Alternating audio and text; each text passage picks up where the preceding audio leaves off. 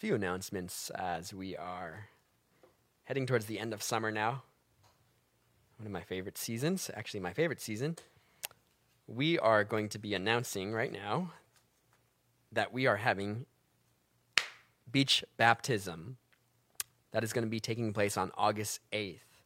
If you'd like to be baptized, the outward symbol of the inward change. If you would like to be baptized, we are going to be getting together at the beach. I'll give up more information on that shortly. We'll be putting a post up. But set it on your calendar, August 8th, and we're going to have a baptism. And I'm super excited about this. So I hope you guys can make it. Even if you're not getting baptized, come hang out with us. And then also this Sunday, we are going to be having Communion Sunday. So if you would like to go ahead and prepare your juice and your crackers as we get ready to take communion together as a body of believers. Prepare that for this coming Sunday. We are still meeting in my backyard at 10:30 a.m. if you would like to join us in the backyard. And God is doing an amazing work right now. We are thankful that we still get to meet and that we are safe, that God has kept us all this way, and that God will never leave us, He'll never forsake us. I want to encourage us not to allow fear to hinder us from faith. Yes, fear is a real thing, and God deals with it. God allows us to come into situations sometimes where we come to an end of our own means so that He can then move, so that we can trust in Him, not in man, not in ourselves, but that we can trust in Him. And may we be dependent fully and completely upon Him, knowing that His will for our life is going to take place, that when He desires that we complete something, when He puts a call on your life, you become invincible until you fulfill that call. Now, I don't recommend trying to jump off of a building because I don't know what the call is exactly for you and God, for God and you. So we don't know that. But we do know that when God calls us, when God is for us, who can be against us? So with that encouragement, turn your Bibles, please, to Genesis chapter 18 as we continue now our study through the book of Genesis. Tonight, the title of the study is The Destruction of Sodom. And we are following now right here the life of Abraham. We saw how Abraham was changed to Abraham by God Himself. That God had given the covenant promise to Abraham that Abraham's offspring would end up blessing the nations. Abraham was told that he would have a son through his wife Sarah, even though Abraham was in his 99 years of age, and his wife also in her 90s. So they are looking at this promise of the Lord like this is an impossibility, which God had to take him to this point so that Abraham would surrender this attempt to try to fulfill the promise of God. Remember, Abraham and Sarah tried to do that. Sarah convinced Abraham, maybe he didn't need that much convincing, but to take the maid as a wife and to have a child through the maid, which he did. He had Ishmael. But God did not want to fulfill, and He did not fulfill the covenant promise through Ishmael. He told Abraham, no, you are going to have a son. Now, we're right here in this portion where Abraham is getting closer. Remember, God told him, look, a year from now, you're going to have a son. And now we begin chapter 18, beginning with verse 1. It says, then the Lord appeared to him by the terebinth trees of Mamre, as he was sitting in the tent door in the heat of the day. So he lifted his eyes and looked, and behold, 3 men were standing by him. And when he saw them, he ran from the tent door to meet them, and bowed himself to the ground, and said, my Lord, if I have now found favor in your sight, do not pass on by your servant. Please let a little water be brought, and wash your feet, and rest yourselves under the tree. And I will bring a morsel of bread that you may refresh your hearts. After that you may pass by, inasmuch as you have come to your servant. They said, do as you have said. So interesting, Abraham's there. All of a sudden these three men appear, standing next to him, as if he didn't see them approaching, but they just appeared. Who are these three men? And Abraham, we see him showing himself to be a great host, a good host. See, hospitality in their culture is super important. In the Semitic culture, hospitality was huge. You were supposed to have a room, a guest room, ready for any wary travelers who were coming through. The Semitic culture, that word for Semitic, that means anyone who is a Hebrew, Arabic, or Aramaic. Jews, and even Palestinians, they're all Semitic. And in the Semitic culture, they were very big on loving their neighbor, on being hospitable. Now Abraham here, notice who he's speaking to in verse 3. He says, my Lord, and in my Bible, Lord is capitalized. It says, in your sight, why is capitalized? We're going to find out as we continue to read that he's actually speaking to the Lord of hosts, that is God. Now, there are instances in the Bible which many scholars believe that Christ himself is appearing pre-incarnate, meaning before he came to the world through Mary, that he is appearing now to Abraham pre-incarnate, and this is known as a Christophany. Now remember, in the Trinity there's God the Father, Jesus the Son, and the Holy Spirit. So many scholars and theologians believe that this is exactly what we're seeing right here. Look at verse 6. So Abraham hurried into the tent to Sarah and said, quickly, make ready 3 measures of fine meal. Knead it and make cakes. Ooh, cake. And Abraham ran to the herd, took a tender and good calf, gave it to a young man, and he hastened to prepare it. So he took butter and milk, and the calf which he had prepared, and set it before them, and he stood by them under the tree as they ate. Are you guys hungry yet? I'm getting some cravings. This is the Semitic food that they have. And notice the butter and that they used to have. I wouldn't imagine that it would be butter that we have today in our fridge at all. They didn't have even refrigerators back then. So I'm thinking of all this Mediterranean type of food. And if you ever get to take a trip to the Mediterranean or Israel, the food is great. It's great for about 5 days. And then after 5 days, you start desiring to eat beef and cheese on the same plate, because Jews don't eat that together. They also don't eat pork, so you're missing out on the bacon for breakfast. But their food is really good. It's really flavorful, really delicious. And, Mediterranean food is quite an experience. But notice, this is what's important right here. The angelic beings that came to visit Abraham, they're eating.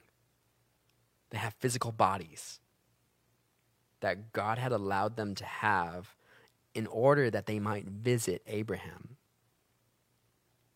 Now, these 2 angelic beings, as you study the scriptures, you're going to read of angels entering into time and space and eating with physical bodies and moving around in physical bodies. Now, angels, as you study the Bible, they're not omnipresent like God. Neither are demons. Neither is the devil. To be omnipresent means that you are everywhere all the time. But angels and demons and Satan, they're not omnipresent. They can only be in one place at one time. And they are seen presenting themselves here to Abraham. Remember, the angels, they even would present themselves before God in the book of Job. They would present themselves to God, and God would ask where they had been. So they could only be in one place at one time. Now, these angels, here's a little Bible theologian study for you. What we recognize them as being is called avi eternal. That's AVI-eternal, meaning that they could enter into time and also exit time. They can enter into eternity in the heavens, and they call it also exit eternity and go into our time and space. Now, remember God, when we study his attributes, he's omnipresent, meaning he is everywhere at all times. Not that he is in everything, but he exists everywhere. God is not in the tree. He's not in the microphone. But God exists everywhere. Now, God being omnipresent, he cannot come into time, and nor can he exit time because he's already present. God is not bound by time because he created time. It's an instrument that he uses. Now, Jesus, the God-man, in human flesh, did enter into time, which is probably what we're reading right here, this Christophany. Jesus was not a phantom, but he did have a body. And he was 100% God and 100% man. So let's look at what these angelic beings and the Lord say to Abraham as they visit him. It says in verse 9, "Then they said to him, 'Where is Sarah, your wife?' So he said, 'Here in the tent.' And he said, 'I will certainly return to you according to the time of life. And behold, Sarah, your wife, shall have a son.' Now Sarah was listening in the tent door, which was behind him. Now Abraham and Sarah were old, well advanced in age, and Sarah had passed the age of childbearing. Therefore Sarah laughed within herself, saying, 'After I have grown old, shall I have pleasure, my Lord being old also?'" Now, look at what Sarah is doing. She's laughing in disbelief. But this type of laugh, it's almost a mocking laugh, as if she thought the men's words, these angels' words and the Lord's words, were foolish and stupid. She thought, how can a woman of my age enjoy the pleasures of conception or of raising a child? I'm too old. But God's ways are way higher than our ways, remember? In verse 13, "And the Lord said to Abraham, 'Why did Sarah laugh, saying, shall I surely bear a child since I am old? Is anything too hard for the Lord? At the appointed time, I will return to you according to the time of life, and Sarah shall have a son.'" Wow. Now the Lord is calling Abraham out about his wife. He's saying, why is Sarah laughing?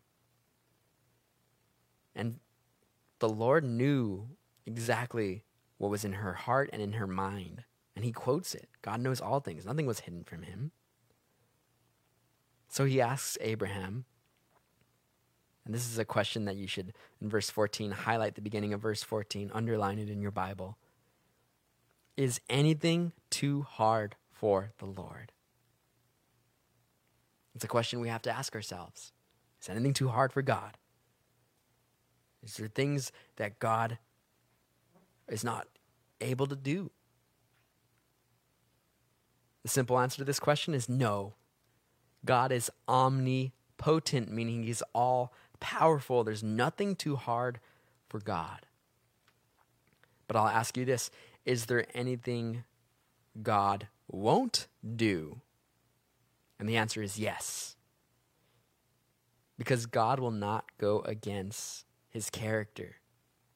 He won't go against his own goodness, of his nature, of who he is. There are things that God will not do.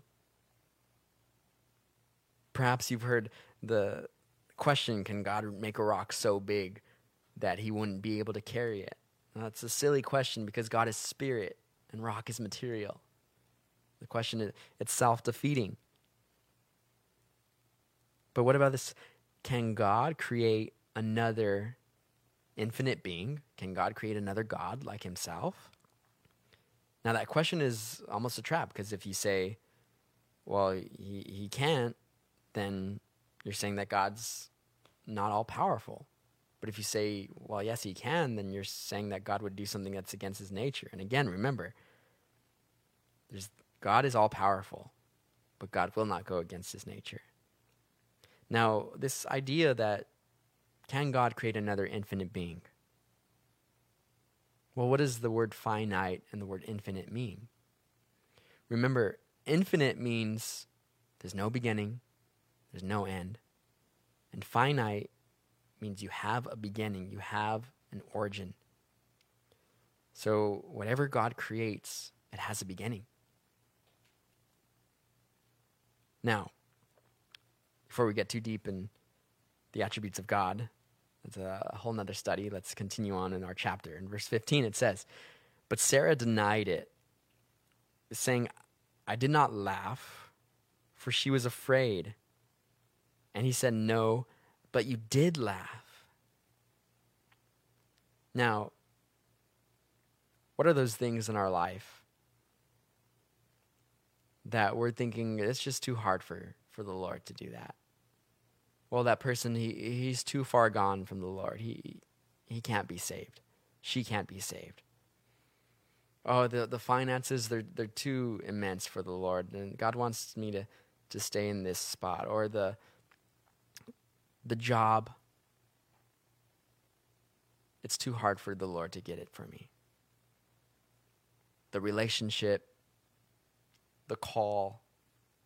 Is anything too hard for the Lord? No.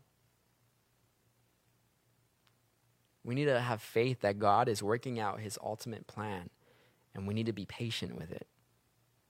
We need to be abiding in Christ in this season as we wait upon the Lord for what he has next for us, and enjoying the lessons that God is trying to show us in this season. Remember, Abraham and Sarah, they had been waiting for many years, for a long time. But God was preparing them for what was to come. And there was nothing hidden from the Lord. God knew exactly what Sarah had lied about. She denied it in verse 15. She said, I didn't laugh, because she was afraid. Now in verse 16, then the men rose from there and looked toward Sodom, and Abraham went with them to send them on the way. And the Lord said, shall I hide from Abraham what I am doing? Since Abraham shall surely become a great and mighty nation, and all the nations of the earth shall be blessed in him, for I have known him in order that he may command his children and his household after him, that they keep the way of the Lord, to do righteousness and justice, that the Lord may bring to Abraham what he had spoken to him. See, God is showing here this relationship that he has with Abraham. The Bible teaches us that God considered Abraham a friend. Wow. And God here is going to now reveal these plans to Abraham, because he knows Abraham can handle them. Whatever lessons that Abraham is going to learn through this revealing, God knows he's ready for it.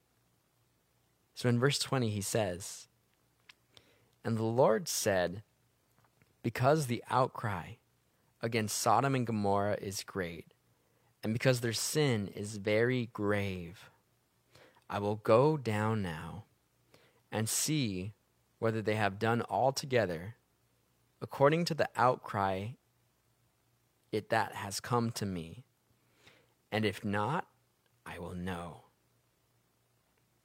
You see, the Lord is preparing to destroy Sodom and Gomorrah right here.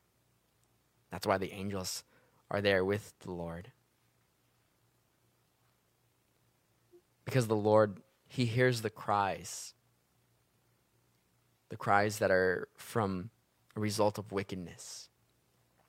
So know this: God knows. God hears. He sees. He knows of the injustices that are going on in this world today, and even in the text. And God is going to complete his justice, his mercy, fully. We wait for that day. We look toward it. Now, it is interesting that when we think of Sodom and Gomorrah, we think of just this city that was in some very dark sins, just debauchery. But in the book of Ezekiel, God himself says exactly why he destroys Sodom and Gomorrah. And the sins that he lists for the destruction probably are not what we're first thinking of. In Ezekiel chapter 16, verse 49, you don't need to turn there, but I'll read this verse to you. God says this, "Look, this was the iniquity of your sister Sodom. She and her daughter," that would be Gomorrah, "she and her daughter had pride, fullness of food, and abundance of idleness. Neither did she strengthen the hand of the poor and needy." These were the great sins. These were the reasons that God destroyed Sodom. Perhaps our mind automatically goes to the dark sexual sins, homosexuality, bestiality, and just rape, and that's what we read about in Sodom and Gomorrah. But God simply states that the reason why he destroyed them was because they were prideful. They had plenty of food and prosperity, and they were just gorging themselves. They were lazy. They had this abundance of idle time. It was like vacation. Kind of sounds like Vegas, no?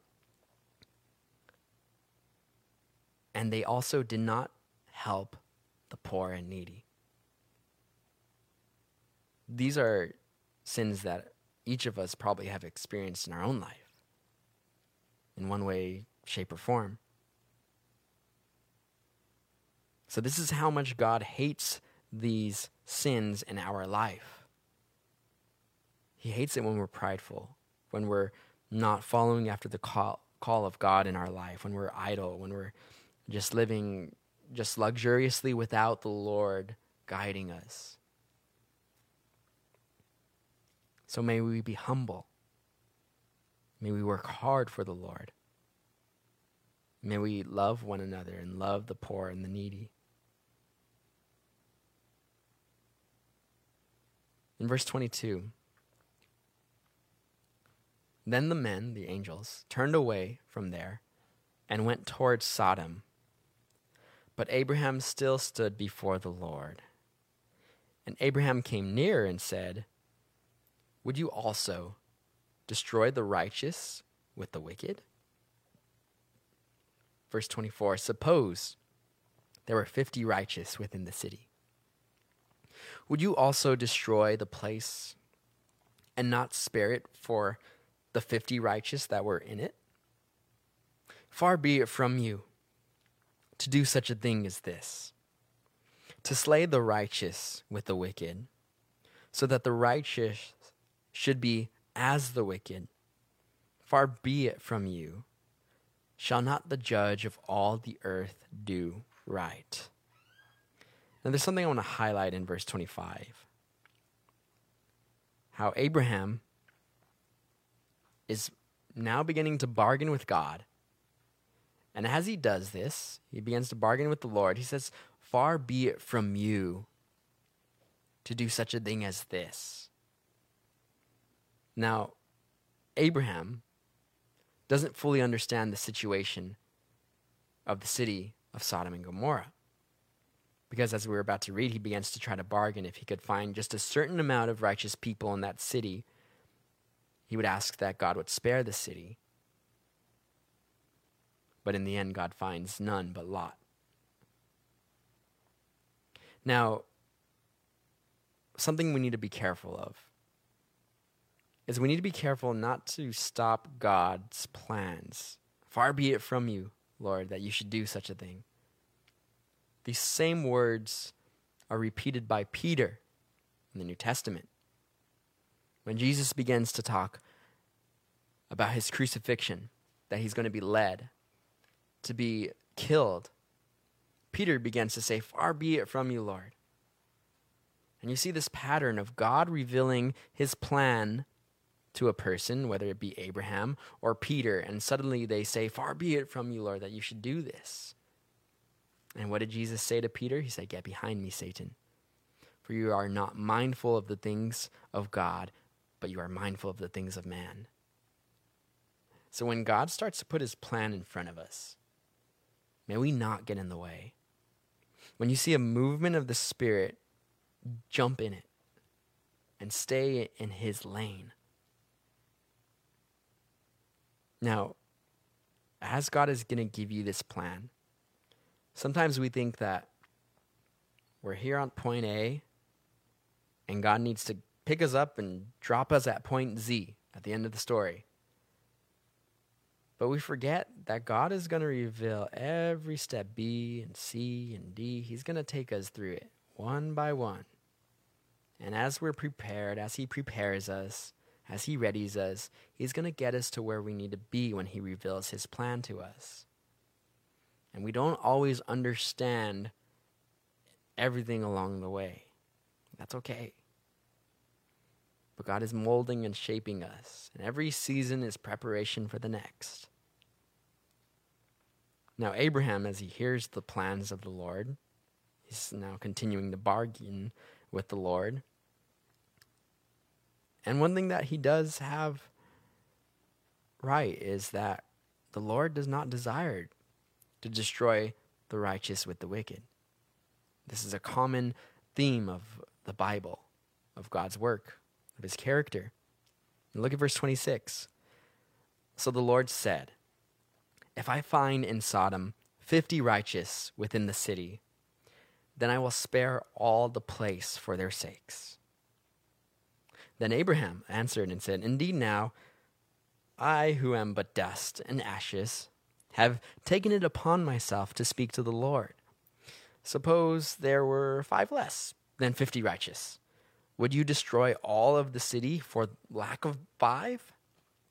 So he said, "If I find there 45, I will not destroy it."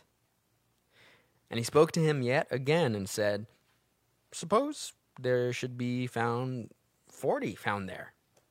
So he said, I will not do it for the sake of 40. Then he said, "Let not the Lord be angry, and I will speak. Suppose 30 should be found there." So he said, "I will not do it if I find 30 there." And he said, "Indeed now, I have taken it upon myself to speak to the Lord. Suppose 20 should be found there."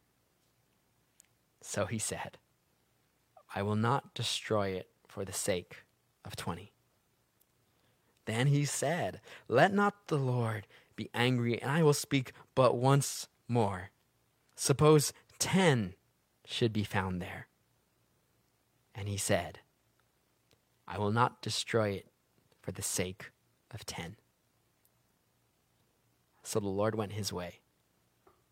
As soon as he finished speaking with Abraham, and Abraham returned to his place.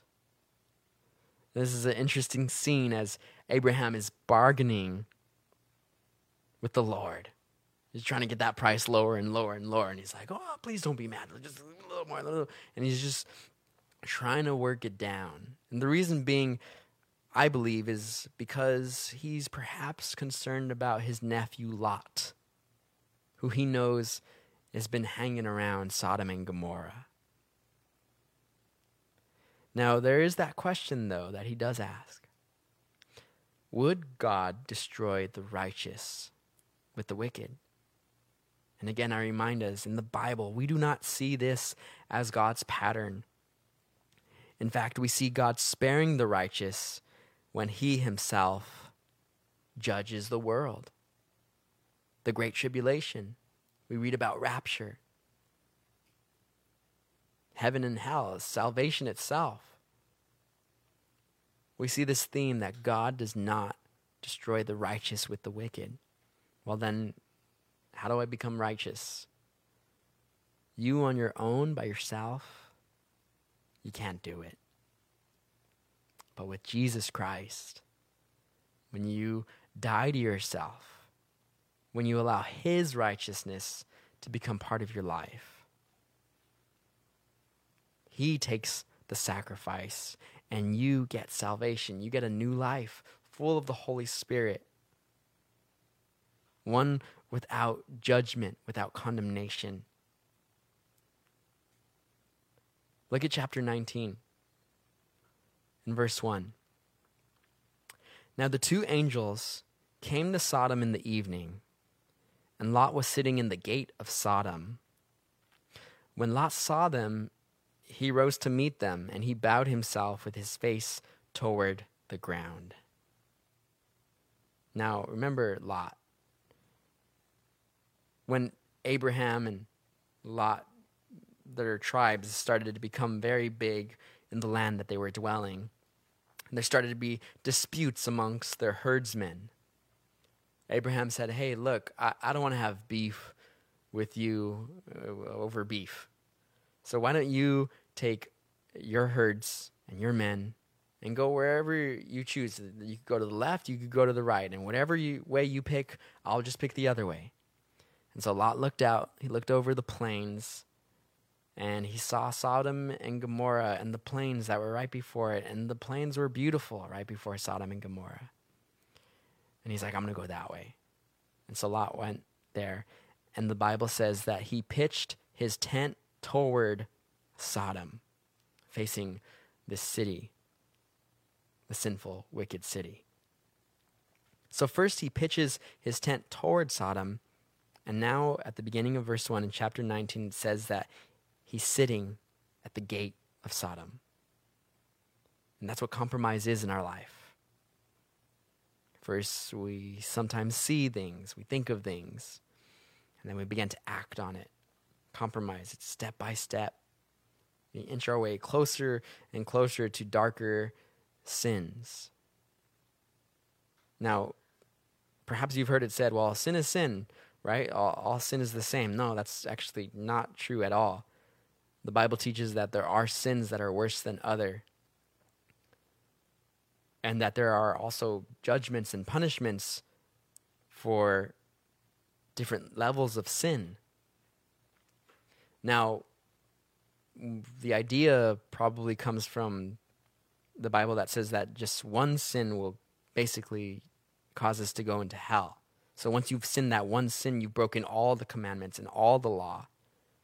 I think that's where people get it mixed up with that sin is sin, because yes, one sin will make us unrighteous completely. But there are levels. Now, as Lot is here, now in the gate. Now remember, the gates of cities back then were used by elders and by city members for business dealings and men of high respect in that city. And if Lot is here hanging out at the gate, he's hanging out with basically the elders and the city men. And in verse 2 it says, and he said, as these angels approached him, hear now, my lords, please turn into your servant's house and spend the night. and wash your feet. Then you may rise early and go on your way." And they said, "No, but we will spend the night in the open square." But he insisted strongly, so they turned into him and entered his house. Then he made them a feast and baked unleavened bread, and they ate. Now before they lay down, the men of the city, the men of Sodom, both old and young, all the people from every quarter, surrounded the house. And they called to Lot and said to him, "Where are the men who came to you tonight? Bring them out that we may know them carnally." Now this is the depravity of Sodom right here. Men both old and young, they witnessed these two angelic beings in human form come to Lot, and their depravity led them to seek out these men and where they were going to Lot's house. When the Bible says that they desired to know them carnally, it literally means sexually. This is how depraved these men were. Now, especially when you get the mob mentality, and if you ever see a mob as you see it on TV nowadays, it's like a hive mind where people start to do crazy things because they think they can get away with it, because there's so many, they're in mass numbers. In verse 6, so Lot went out to them through the doorway, shut the door behind him, and said, "Please, my brethren, do not do so wickedly. See now, I have 2 daughters who have not known a man. Please let me bring them out to you, and you may do to them as you wish.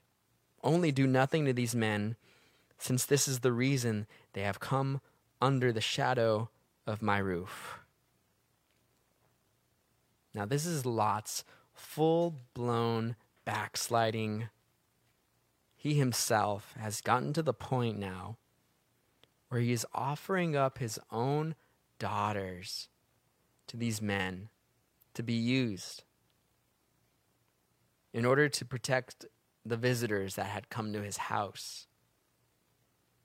That's how wicked the city was. This is how depraved that Lot was willing to offer. Perhaps he was just so full of fear. And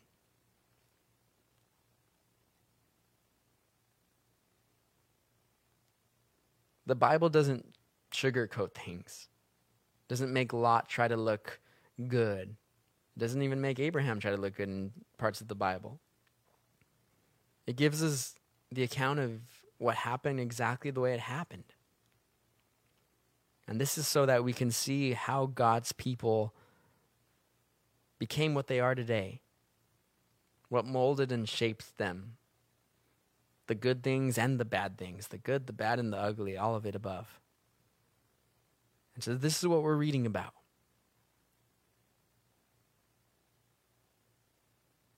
But I can't help but think that in this day and age, we are headed towards this depravity again.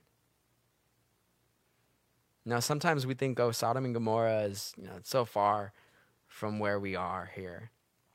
That's crazy pagan devil worship and all this madness. It's so far away. But one of the biggest portals, I'll call it, into the same depravity, it's right here on our fingertips. You can go anywhere you want, whenever you want, see anything you want, good or bad. But this is the new generation that we are entering into, where if we are not guarding our hearts and our minds, that we can enter into this depraved lifestyle so easily. Men and women alike caught up in all types of perversions and sins, and not only sexual, but also in pride and hate and in anger and in abuse, rioting and maliciousness, sex trafficking, all available at our fingertips nowadays. And it's going to get worse. So knowing that, what do? We have to keep our eyes on Jesus. The simple relationship of knowing Jesus deeper and deeper each day is what keeps me, what keeps the church away from that. May we pray on the armor of God every day, so that as the world turns darker and darker, we can look to hope, to be a light, to pull people out of the darkness. That God can use us for this. That there is hope. That one day all that evil wickedness, it's going to be wiped away. It's going to be drowned out, completely obliterated, in God and His glory and goodness and peace and love and mercy will reign under Him. It says the government will be upon His shoulders. And we look towards the hope in that. Now, in the meantime, though, we hope in what God is doing today in our lives. Did you pray with someone today? That's one of the easiest ways God can just start that Holy Spirit fire, and you just offer someone, hey, how can I pray for you? Maybe that's scary. Then just start praying for them. And you don't have to make a big show of it. But if we want to see revival in our world, in our nation, it needs to start with you. It has to start in ourselves.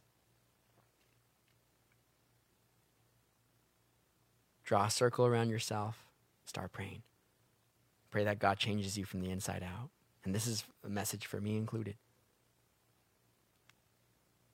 Because what we see here in our text is a man who fell into the clutches of the world. Look at verse 9. The angels, and they said, "Stand back." Then they said, "This is the one," these are actually the men of the city. "This is the one who came in to stay here, and he keeps acting as a judge. Now we will deal worse with you than with them." So they pressed hard against the man Lot and came near to break down the door. But the men, the angels, reached out their hands and pulled Lot into the house with them and shut the door. And they struck the men who were at the doorway of the house with blindness, both small and great, so that they became weary trying to find the door. Notice the fierceness and the violence of this mob seeking to rape these men, and then quickly met by the power that the angels possess. That's the power of God. That these men were saying, look, who's this guy Lot? He's now trying to act like a judge, as he was a foreigner in our land, and now he's trying to act like a judge. We're going to mess you up more than we were going to do the angels. And thank God he sent those angels, because they pulled Lot out of their clutches, and then they struck these men with blindness, and the men were trying to claw at the house, trying to find the door.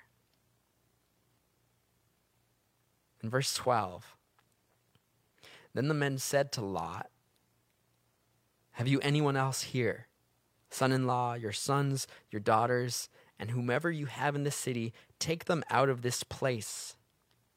For we will destroy this place, because the outcry against them has grown great before the face of the Lord, and the Lord has sent us to destroy it.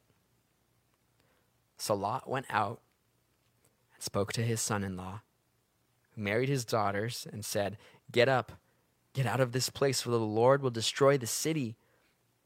But to his sons-in-laws he seemed to be joking. Many times people, they don't believe in what they have not seen, what they have not experienced. In Noah's time, God told Noah to build the ark because it's going to rain and he's going to flood the earth. But no one had seen rain before, so they didn't believe Noah. And then it rained.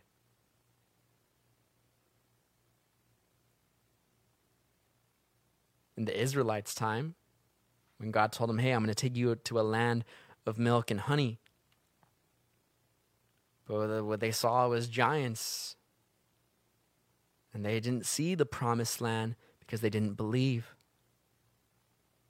They hadn't seen God giving them victory over giants before. And here again today, look at Jesus Christ. People didn't believe because they didn't see. They didn't understand what God was doing. We've never seen Jesus return on a white horse to judge the world. But Jesus said, "Blessed are those who don't see and still believe." So may we believe without seeing. His son-in-laws, Lot's son-in-laws, they thought he was joking because they had never seen the fire of God rain down on earth. And in verse 15, when the morning dawned, the angels urged Lot to hurry, saying, "Arise, take your wife and your 2 daughters who are here, lest you be consumed in the punishment of the city." And while he lingered, the men took hold of his hand, his wife's hand, and the hands of his 2 daughters, the Lord being merciful to him. And they brought him out and set him outside the city. See, Lot was lingering. Perhaps his family was holding him back, but nonetheless he lingered. But God in his mercy many times provides a way of escape, as he did with Lot. In 1 Corinthians 10:13, it says, "No temptation has overtaken you except such as is common to man. But God is faithful, who will not allow you to be tempted beyond what you are able.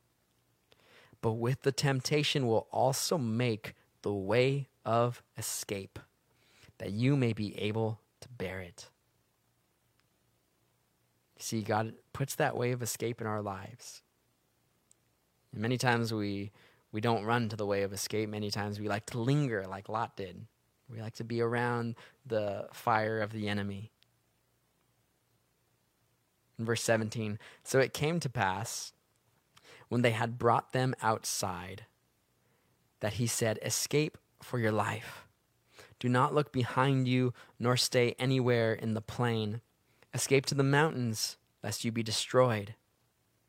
Then Lot said to them, "Please, no, my lords, indeed now, your servant has found favor in your sight, and you have increased your mercy, which you have shown me by saving my life. But I cannot escape to the mountains, lest some evil overtake me, and I die.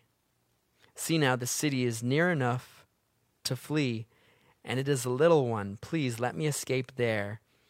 Is it not a little one? And my soul shall live." So first, Lot experiences this miracle, or these angels are like, "Dude, Lot, we need to go now." And he's lingering, so they just grab his hands, and boom, he's teleported outside of Sodom and Gomorrah. And after Lot experiences this miracle of God just moving him out of the city, He then begins to doubt that God would continue to keep him safe on the journey. The angels are like, we want you to go. And he's like, well, no, I'm scared that some evil is going to come upon me. Let me go to this little city. And this word Zor. So we see Lot as a very doubtful man. Verse 21, and he said to him, see, I have favored you concerning this thing. Also, and that I will not overthrow this city for which you have spoken.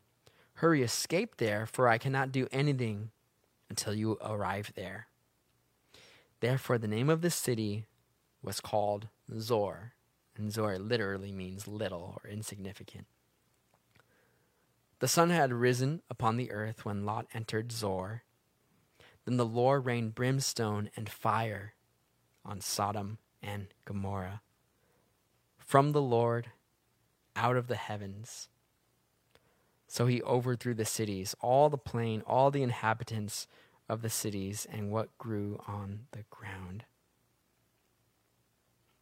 We see here the wrath of God.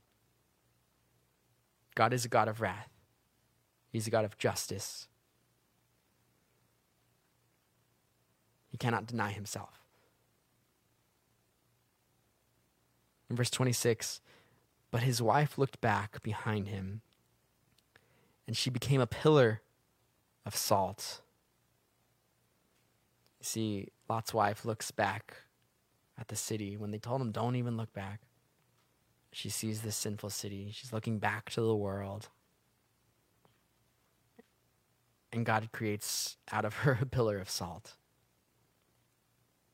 This is maturity in a believer's life, is that we do not dwell on the past. Dwell on what God is doing today. Sometimes people get too caught up in their testimony of how wicked they were before they met the Lord. Sometimes they can't even shed off some of the wickedness from the world. But maturity in a believer is when we don't dwell on the past. Look at what God is doing today. What is he doing today? Where does he want to take you? In verse 27, and Abraham went early in the morning to the place where he had stood before the Lord. Then he looked toward Sodom and Gomorrah and toward all the land of the plain, and he saw, and behold, the smoke of the land which went up like smoke of a furnace. And it came to pass when God destroyed the cities of the plain, that God remembered Abraham and set Lot out of the midst of the overthrow, when he overthrew the cities in which Lot had dwelt. Let me close with these verses. Looking at God's wrath, because God's wrath is very real, taught in the Bible, that he has to judge sin. In Romans chapter 5, verse 9, it says, much more than, having now been justified by his blood, we shall be saved from wrath through him. Some people argue that Christians are going to be here during the Great Tribulation, the worst tribulation that has ever occurred on this earth. But when I read my Bible, multiple times I see that God does not appoint the righteousness for wrath. 1 Thessalonians 5:9, for God did not appoint us to wrath, but to obtain salvation through our Lord Jesus Christ. And again, 2 Peter chapter 3, verse 9. The Lord is not slack concerning his promise, as some count slackness, but is long-suffering toward us, not willing that any should perish, but that all should come to repentance. See, God desires us to be with him in eternity forever. He does not desire that we end up in hell. But because he loves us, because he gives us free will, he gives us the choice to make. So we see in our text how important it is to believe God's word, what he says is going to happen, that it is going to happen. Not to be led into sin, not to be led into compromise, but to know that God, because He's a good God, is going to deal with evil one day completely, entirely. And that He has so much love that He desires that we repent. And this is something that we can do daily. Amen. Let's pray. Heavenly Father, we thank You for Your love. We thank You for Your mercy. Lord God, may You go before us, Father, this week as we prepare to be used by You, Father, and however You desire, however You see fit. Lord God, I pray and ask that if there are people struggling, Lord God, with sin, that You would use us, Father, to point them to You.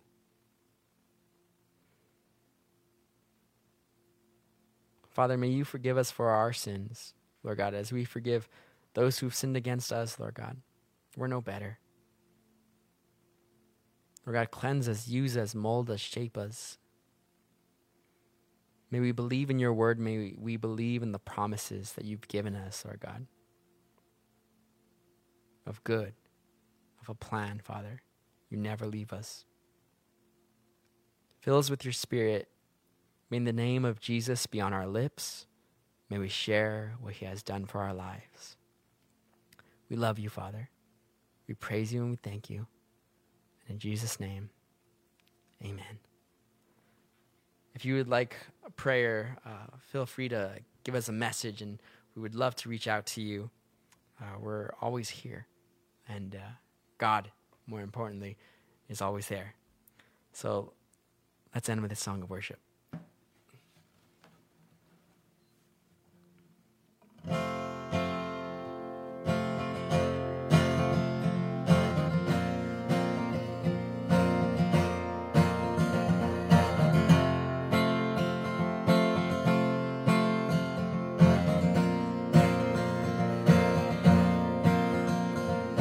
Great is Your faithfulness. Great is Your faithfulness. You never change. You never fail, oh God. True are Your promises. True are Your promises. You never change. You never fail, oh God. So we raise up holy hands to praise the Holy One who was and is to come. Yeah, we raise up holy hands to praise the Holy One who was and is to come. Be blessed this week. Go forth in His name. We love you guys. We'll see you on Sunday morning.